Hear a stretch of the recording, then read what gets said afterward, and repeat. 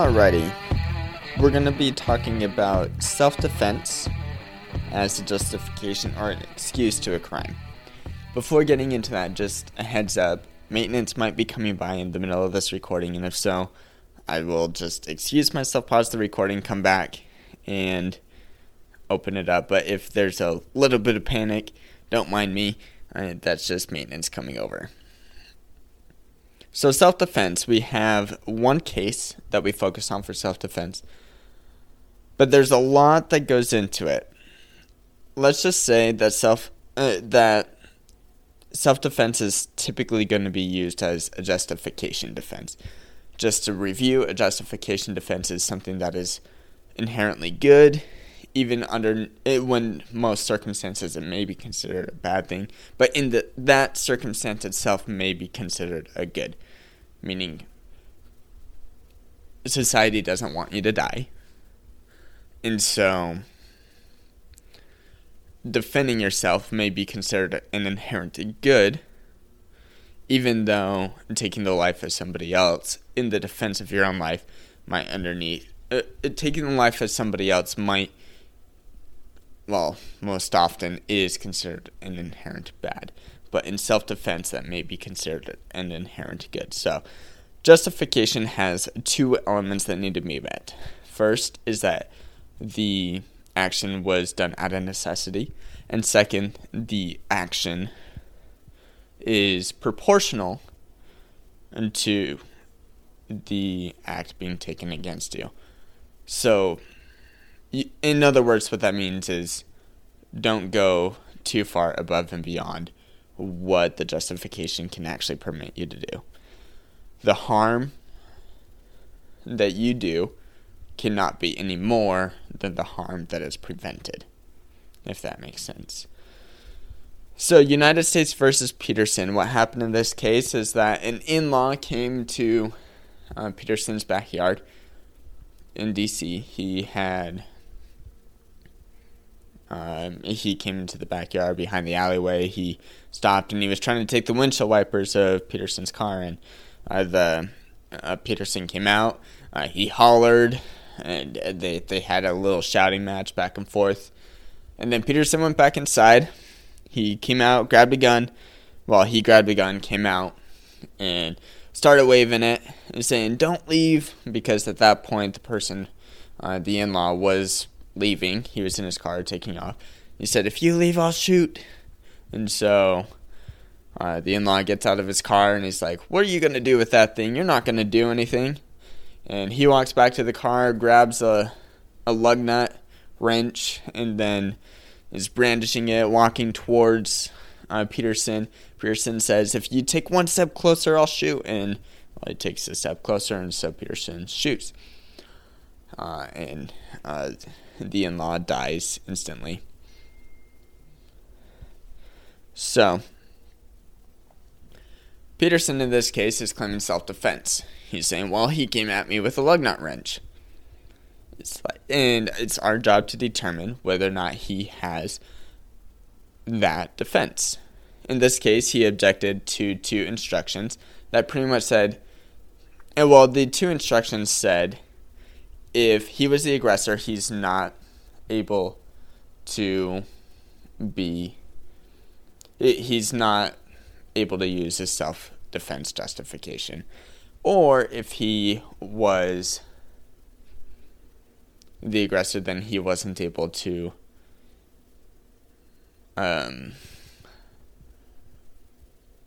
use self-defense because he did not retreat. Meaning he was supposed to he was not supposed to stand his ground. He should have come back inside if he found it that he was able to. So, just to review justification again, self-defense requires necessity and proportional force. Meaning, if somebody is coming at you with a lug nut, you fear for your life. Proportional force, that's deadly force. You can use deadly force. But if they're coming at you with their fists, you're not fearing for your life. Well, pulling out a gun is not proportional because that's more. Let's talk about necessity just for a bit. How can you determine whether there is necessity? Well, there's 3 elements that need to be met. First is that there's an unlawful threat against you. Second is that there's a reasonable belief of peril because of that threat. And third is that your response is necessary to save yourself. That's how you meet the necessity element. However, someone can't actually use the self-defense argument, as the instruction said, if they are the aggressor. So how do we determine if somebody is the aggressor? Well, the court here gives several factors that one can consider to determine if they are the aggressor. First is if the person provokes the conflict. Second, if they precipitate the altercation. Third, one who is not free from fault. And fourth, the person who incites the fatal attack. Those are all instances when the person would be the aggressor. So let's take a look at this case with Peterson. Who was the aggressor and why were the aggressor? Spoiler alert, Peterson was determined to be the aggressor. Peterson's defense to this is quite interesting, and it makes sense originally. Peterson says, well, I can't be the aggressor because the in-law came to my house. He was the person who was stealing my stuff. How can I be the aggressor if he is the one committing the crime? And the court agrees with this initially, meaning the in-law could have been the aggressor initially. However, what happened is that Peterson went inside and he came back out with a gun. This was not proportional by any means. Meaning, the in-law was just trying to steal some windshield wipers. That is not life-threatening. Peterson came back out with a gun. That is life-threatening. The harm that was being caused was not proportional to the harm that was being received. And so in that moment, Peterson changed from being the one who was aggressed to being the aggressor. He was the one who was in meeting one of these factors. He was the one who was not free from fault.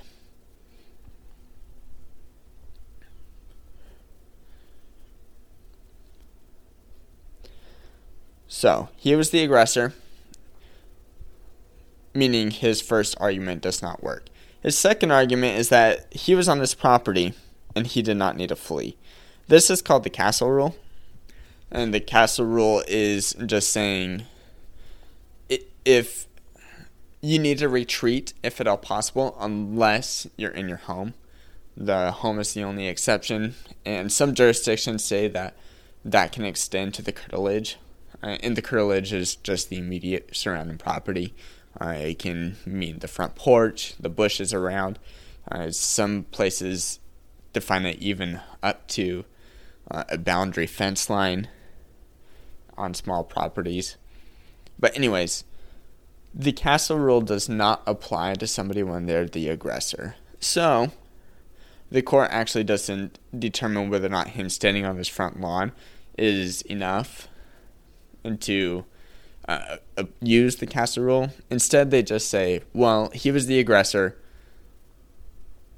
The castle rule doesn't even apply to begin with. We talked about a couple other cases in class, a couple of other examples, just to determine who was the aggressor. For example, one case was, I think her name was Diana, something like that.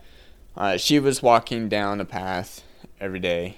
One day she was threatened by a bully, saying, if you ever walk down here again, then I'll hurt you. And in fact, I'll kill you.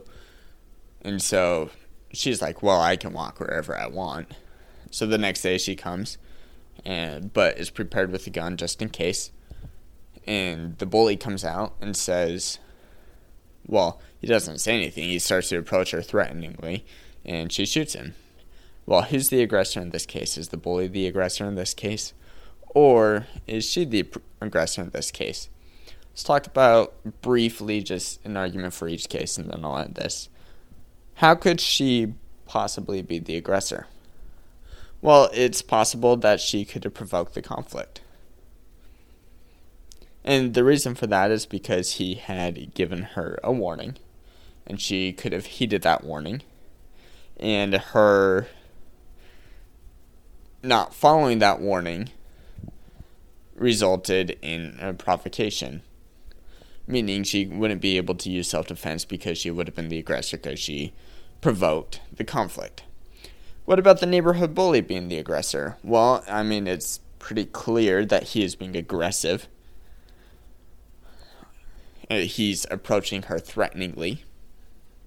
And so, in other words, he's really inciting the fatal attack because he's walking up. He's already told her that he would hurt her. And he's being threatening. So you could say that he is the aggressor.